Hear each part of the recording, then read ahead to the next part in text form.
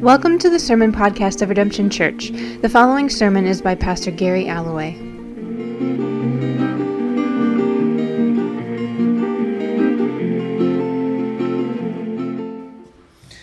All right, so this is our third week in our series on marriage and sexuality and what Jesus taught about marriage and sexuality. And I'm just going to dive in here. So, some of you might not know this about me, but I have a sexually messy past. Fun thing to admit. Most of you have known me in more recent times since I've been married, but when I was young, I was exposed to pornography very early on, and I had a habit of getting in messy dating relationships and had one-off encounters and had a lot of trouble with compulsive behavior. And I was very aware of how broken I was in these things, but also felt unable to change them in myself. And then I was introduced to Jesus. And this idea that I could be forgiven was powerful, right? And when the preacher gave the altar call, I said, yeah, man, I'm in. I signed up. This is awesome. And it was good. And I received the powerful forgiveness of God. But my behavior didn't change. And this was partly due to the fact that I believed that God was an angry God. I was given the message that God was holy and God hated sin, and by extension, God hated me. I was too ugly to stand in the presence of God, which already met the narrative that I knew of how ugly I actually was. And so for my prayers for many years consisted mostly of apologies. You guys know that place? Have you ever been there? I'm sorry, God. Forgive me, God. I'm terrible, God. I'll try to do better. And that would bring some relief, right? Because I would know I was forgiven, but my behavior didn't change. And after a while, I got tired of apologizing to God. The routine just felt old. And so I went through periods of resentment towards God. God, why do you just hold me to this standard I'm never going to live up to? And periods of defiance towards God. And finally, just apathy. This is just how it is. Nothing is going to change, so why bother? And after all this, guess what? My behavior didn't change. And then one day, I decided to try a radically different approach, which was simply to let God love me. To come fully and completely before God. Not an apology, but just as I was, and say, God, here I am. I don't know if I'm ever going to write this. I don't know if I'm ever going to change. I don't know if anything will ever get different. But here I am.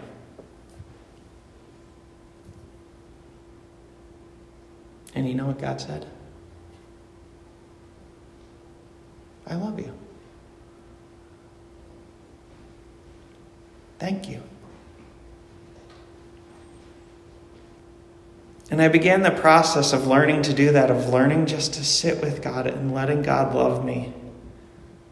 Not without any agenda, not even with an apology, but God, here I am.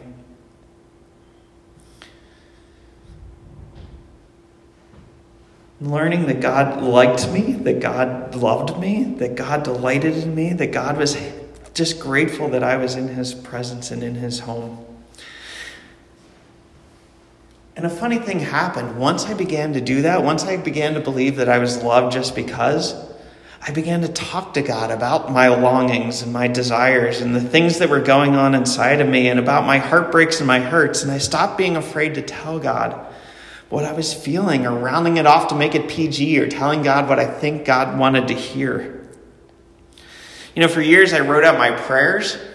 I like to journal, but I would never write about my sexuality because it was too embarrassing, right? And what if somebody found it? And then I just said, well, forget it. I'm just going to do it, and I'm going to throw it out, and nobody's going to see it but God. And God and I will be in this together.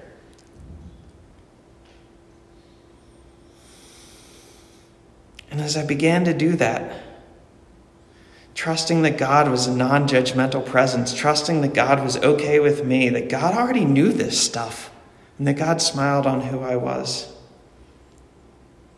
That might sound like apathy, right? That might even sound like permissiveness, but it was something entirely different. It was radical love. Do you guys know the difference between those things? It's subtle, but it means everything.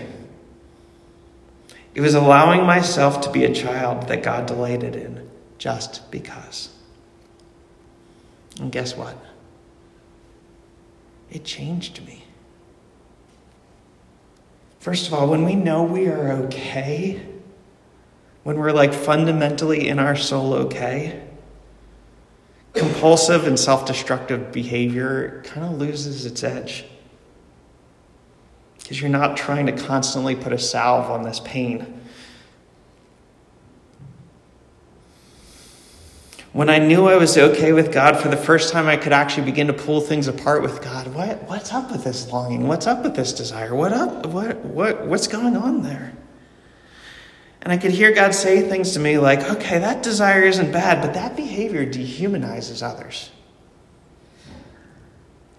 Okay, that longing isn't bad, but you're buying into a really destructive narrative about yourself. And I began holding things up to Jesus in a different way. It's okay to long, and sexuality isn't bad, but it's not okay to hurt your brother or sister. When I wasn't hiding in shame and I could let all of myself come before God, the love of God began to cut through me. And instead of holding my sexuality up to the condemnation of God, I could hold it up to Jesus and say, God, I want to be like that. And guess what? When you do that, it changes you. Amen? Shame may stop you from doing something stupid. The law might help you understand right from wrong. But if you actually desire to be turned inside out like Jesus calls us to, this sort of transformation only happens in the radical love of God. It only happens when we allow God's love to penetrate every aspect of who we are and in time turn us into Jesus. The soil of transformation is not shame. It is the radical love of God. Amen? And this is the good news of John chapter 8, that God comes to this woman who is buried in shame and says to her, neither do I condemn you. Neither do I condemn you. Neither do I condemn you. You are safe in me, my child. I see you and I love you. You are loved exactly where you are, exactly in who you are. You are mine. And it's only when we hear those words first, and we actually let them change us, can we hear that second part of this story. Go and sin no more. Until we allow that neither do I condemn you to get into us, go and sin no more will always sit like a weight around our neck. But when we can be seen and loved by God, we can grow and be turned into Jesus. So in your sexuality, even in places that is really broken and sinful, hear the good news. God is for you, not against you. God is on your team. God is for you, not against you. Amen? Amen.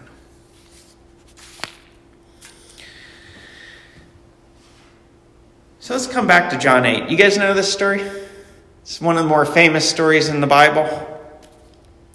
Jesus is in Jerusalem, and he's going about his teaching, and by this point, we were still only in John 8, but he's already begun to divide people over who he is and by who he associates with. He's hanging out with sinners and tax collectors, and this has caused quite a stir, and so the Pharisees try to trap him. They say, if Jesus really loves all these sinners, what will he say to a woman caught in sin? Will he really break the law of Moses in front of everyone?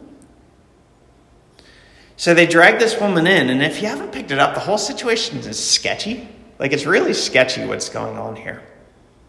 The woman is caught in adultery, but, it says she's caught in the act of adultery. How do you catch someone in the act of adultery? Especially if you're a good, morally upright priest, right? You set a trap for them. You set them up. And meanwhile, according to the law of Moses, both she and her partner are supposed to be there, but he's not. The man involved is nowhere to be seen. The Pharisees in this case clearly have no interest in justice, right? Or caring for the community, or restoring anyone to the love of God. They're using this woman. She's an object and a trap. And Jesus sniffs it out. As Jesus has a tendency to do, he reads their hearts. And let's go back and read that second part again. But Jesus bent down and started to write on the ground with his finger. When they kept on questioning him, he straightened up and said to them, "Let any one of you who is without sin be the first to throw a stone at her." Again he stooped down and wrote on the ground. At this, those who heard began to go away one at a time, the older ones first, until only Jesus was left, with the woman still standing there. Jesus straightened up and asked her, "Woman, where are they? Has no one condemned you?" "No one, sir," she said. "Then neither do I condemn you," Jesus declared. So, question. How many of us think that the Pharisees in this story are actually the voice of God? Maria, if you want to put up that picture. How many of us experience God in this way? We think God is against us, standing over us, ready to throw the first stone. The Pharisees drag her into the public square, right, naked and ashamed and guilty, ready to destroy her without a thought. And she's left to do nothing but huddle in fear and pray for mercy, a sentence she probably won't get. How many of us think this is the voice of God? Or have lived that way? Or have received that? Or have internalized that? Even if we never say it, that's how we're living. How many of us, shame is the first emotion we feel before God? Apology is the only words we have before God. You want to put up the next slide? Does anybody know what this word means? The devil. For those online, the word up there is the devil. Accuser? Yeah. It comes from the Greek word diabolos, which means the accuser. Or in its most literal form, the one who hurls against.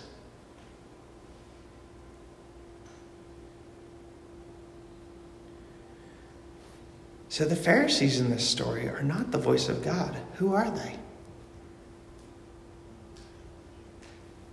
The Pharisees. They are the Pharisees. They are the evil one. They are the Satan, the adversary, the one who stands against, the one who seeks only to kill and destroy.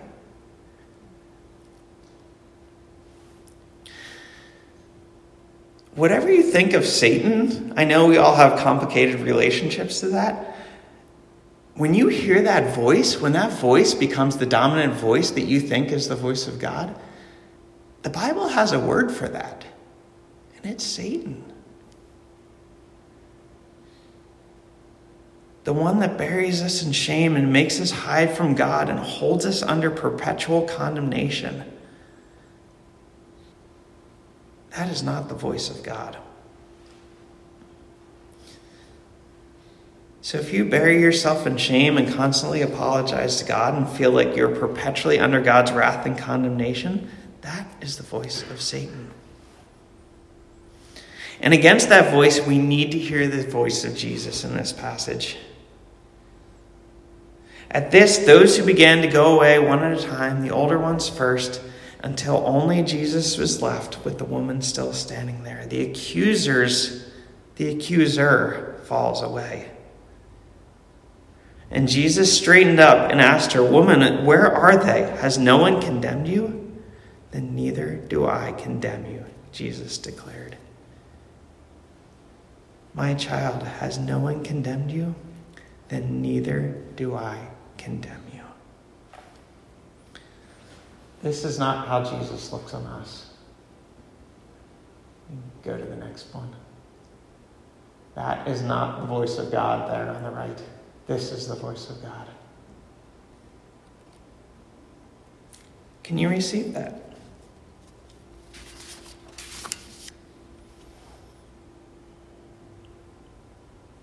Can you hear the voice of Jesus say that to you? Neither do I condemn you.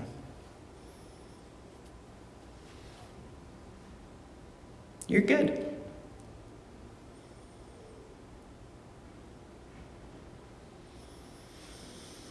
You know, it's funny, if you look for pictures of this passage, in most of them, Jesus stands over the woman. But it says in this passage that he was down scribbling in the dust. He's with her, right? I think this is more accurate to what's going on there. He is right in front of her. And I can almost imagine him, right? If you imagine this scene, Jesus in the dust, looking directly into her eyes, with the accusers behind him. And where do their accusations fall? On Jesus. It's almost as though he is literally shielding her and protecting her from the voice of Satan that comes against her, that says she is worthy of death.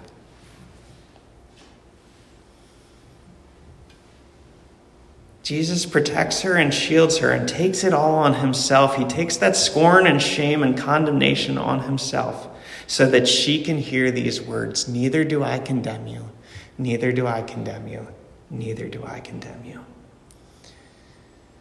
And he does this because he loves her. She is his beautiful daughter, and he loves her. And Jesus does the same for you.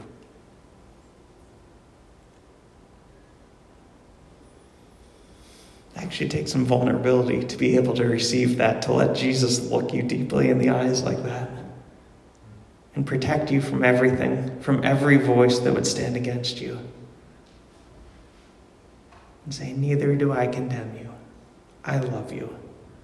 I love you so freaking much. You are mine.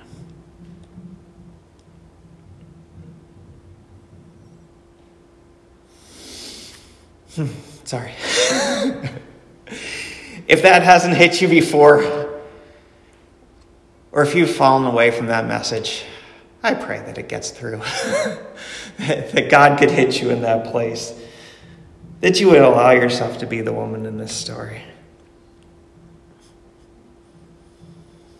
I have another story that's similar to it. And you guys know, we've been talking about it. We've been reading Tattoos on the Heart by Father Greg Boyle. And he shares a story. Those of you who've been coming on Wednesday will know this one. It's the Ferme story. So, yep, I want to read this to you guys. Father Greg is speaking, and he says, Willie crept up on me from the driver's side.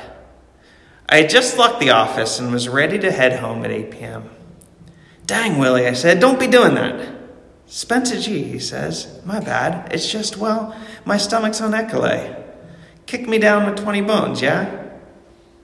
Dog, my wallet's on Echolay, I tell him. A dog is the one whom you can truly rely. The roll dog, the person who has your back. But get in. Let's see if I can trick any funds out of the ATM. Willie hops on board. He's a life force of braggadocio and posturing, a thoroughly good soul. But his confidence is outsized, that of a lion wanting you to know he just swallowed a man whole. A gang member, but a peripheral one at best. He wants more to regale you with his exploits than to actually be in the midst of any.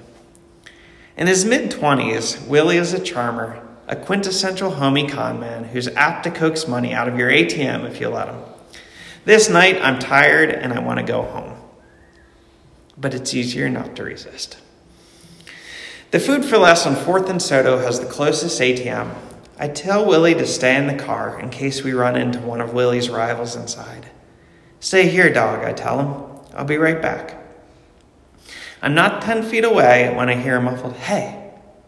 It's Willie, and he's miming the keys. From the passenger seat of my car, he's making the over-the-top key in the ignition señales. The radio, he mouths. as he holds a hand, cupping his ear. And I wag my finger, "No, Shale." Then it's my turn to mime.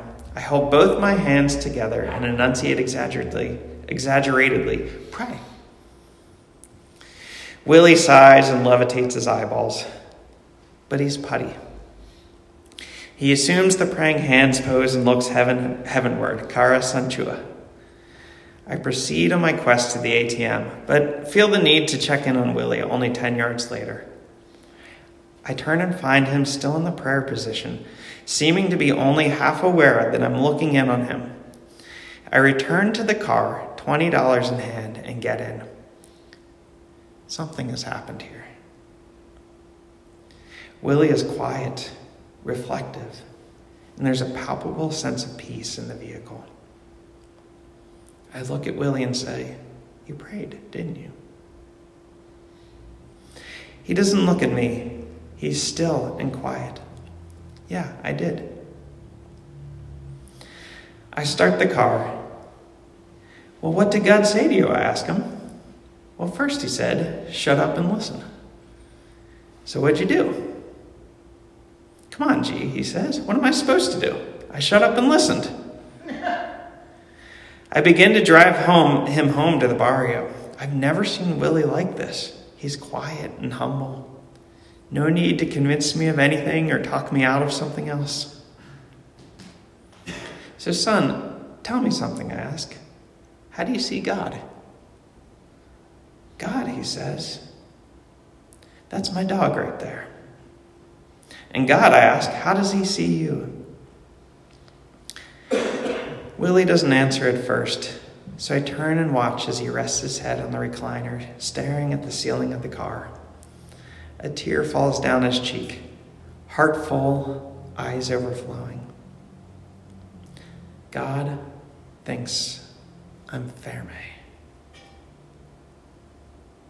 To the homies, ferme means could not be one bit better.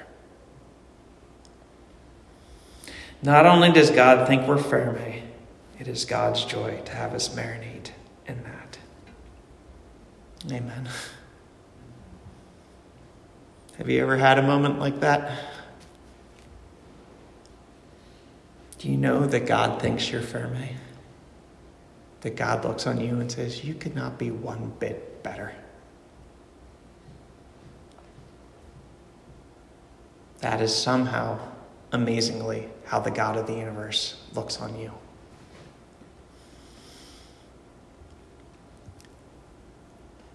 And I hit on all of this because until we realize that, we won't grow out of our sin. Until we can hear the voice of God say, "Neither do I condemn you," then we can't move on to the conclusion to go and sin no more. As long as we think we have to win God's favor, as long as we think God is against us and not for us, as long as we think God is the accuser, go and sin no more will hang like a weight around our neck that we cannot shake. Go and sin no more will only lead us into more sin and shame and hiding from God, perpetually broken, perpetually apologizing to God. You guys know what I mean by that?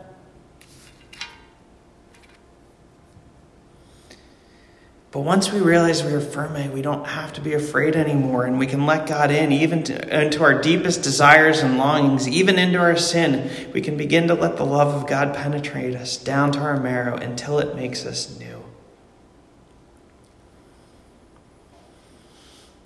I borrowed a book from Marjorie this week called The Anatomy of the Soul, and one of the things it teaches is that until we experience a secure attachment, we can't change. This is true in human relationships, and it's true with God. The author Kurt Thompson says this: transformation requires a collaborative interaction with one person emphatically listening and responding to the other so that the other has the experience, perhaps for the first time, of feeling felt by another. A person who listens emphatically and responsively as someone else tells his or her story is able to validate the storyteller, and through questions and musings, arouse the individual's curiosity so he or her will consider alternative ways to imagine his or her story. Okay, that was pretty dense, but do you get the idea? That like when we actually feel safe in the presence of another person, for the first time ever, we can actually kind of hold our life out and go, oh, look at that. Oh, maybe there's another way to live. Oh, maybe I don't have to be threatened to even get into the muck. I can look at that. And that's true with another human being, and that's true with God. Both of those things are true. They kind of weave in and out of each other. As long as we're under threat, we will always posture and present or hide ourselves in shame. But when we know that we're firm, we can actually begin to go, God, here I am. Make me new.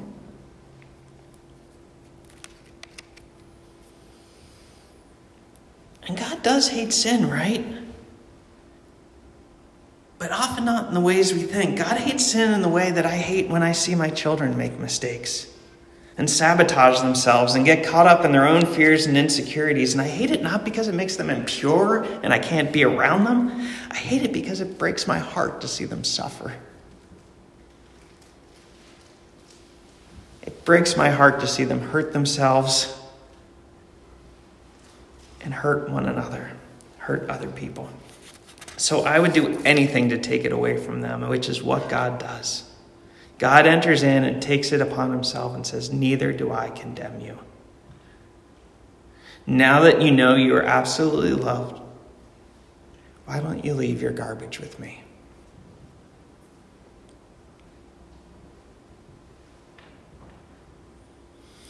The call to holiness is real, but it's a calling that rests on the unconditional love and joy of God. It's a calling that grows as we allow God's delight to come in. Amen?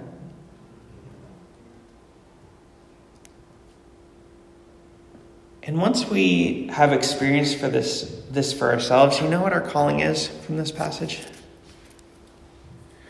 To help others hear this voice. Once we realize that it is the radical love of God that changes people and not the law and not condemnation and not shame and not finger wagging, it's our job to help others know that they are radically loved by God. I love this story from Father Greg, not just because of what happens to Willie, but like what Father Greg do? Does he preach a great sermon that turns this guy around?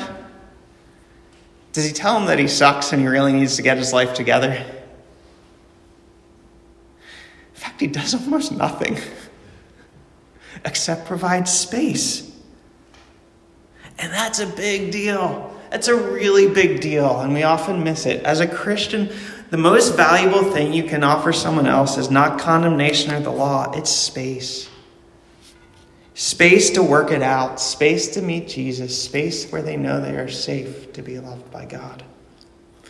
Space not to stand over the person, but to stand next to them and say, have you met Jesus?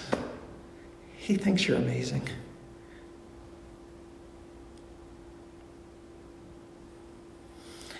And when you give someone that space where they know they're safe, they can come naked before God too and let the love of God come into every dark place and make things new. Again, this is not about apathy or permissiveness. It's about radical love, creating space where that person can know they are radically loved by God. And that will change them. We always think we have to use the right words. Or we need to let someone know when they're in sin. They know. 98% of the time.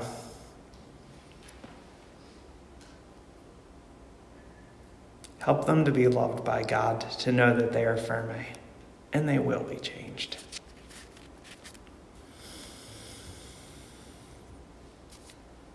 So this is a sermon on sexuality.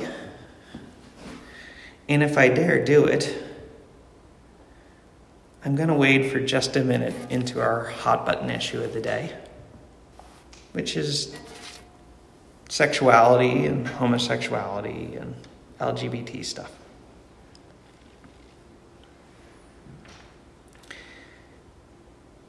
So if someone comes into your life who's heterosexual, you know what your calling is to them? Provide safe space where the love of God can transform that person into Jesus. And if someone comes into your life who is gay, you know what your calling to them is? Provide safe space where the love of God can transform that person into Jesus. And if someone comes into your life who's cisgender, you know what your calling to that person is? Provide safe space where the love of God can transform that person into Jesus. And if someone comes into your life who is trans, you know what your calling to them is? Provide safe space where the love of God can transform that person into Jesus. Providing this space is not the same thing as saying it's cool, do whatever you want, we're all sinners. Providing the space is about allowing God to do the work, not me. I don't really have the ability to fix anyone. That's God's job. It's my job to provide the space for the radical love of God to come. I may offer advice or my opinion or point them to Scripture, but I'm not the fixer. Do you get that difference? Because it's huge. When I think it's on me, I preach and I condemn and I tear down and I become the accuser. But when I realize it's only the radical love of God, then I say, have you met Jesus? He thinks you're amazing. And that'll change a person.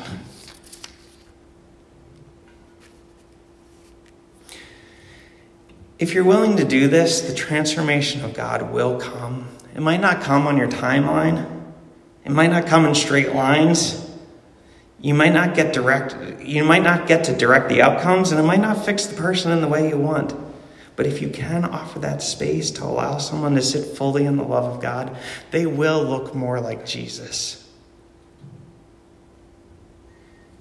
So we get so caught up in whether certain sexualities are right or wrong, we often fail to ask the more important question, what do we do about it? Whether it's in someone else or in ourselves. And when we encounter that, the answer is not condemnation or shame or apathy or avoidance. It's radical love. It's to get to this space where the lover of our souls can do his thing. And that will change us. Amen? And of course, I can also guarantee that if you do this, if you start making safe space for people who are on the fringes, for sexual sinners, for people who are outcasts, you will put a target on your back. Just like Jesus did. People say the same things about you they said about Jesus, that you're soft on sin, that you don't care about a holy God, that you aren't being biblical, that you aren't really a Christian. But this is why I'm compelled by Jesus, is he keeps his eyes on her. And he is driven by a deep love and compassion for her. She is worth it to him.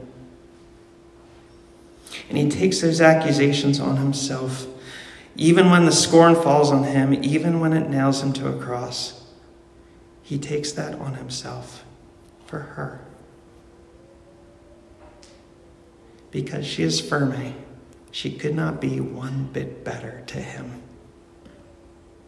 Jesus loves her that much.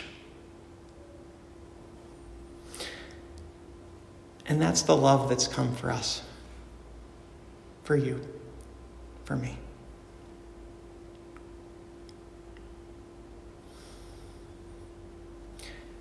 God wants to free you from your sin. God longs to free us from our sin. But in this struggle against sin, God is for us, not against us. God is with us, not over us. God can't take his eyes off us.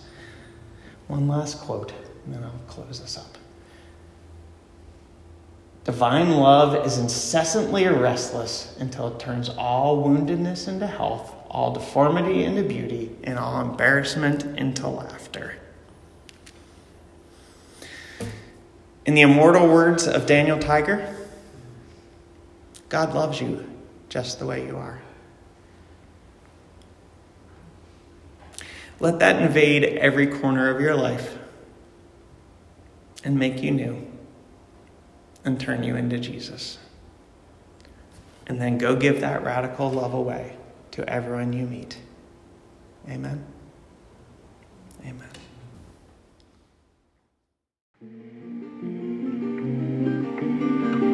To find out more about Redemption Church, visit redemptionbristol.org.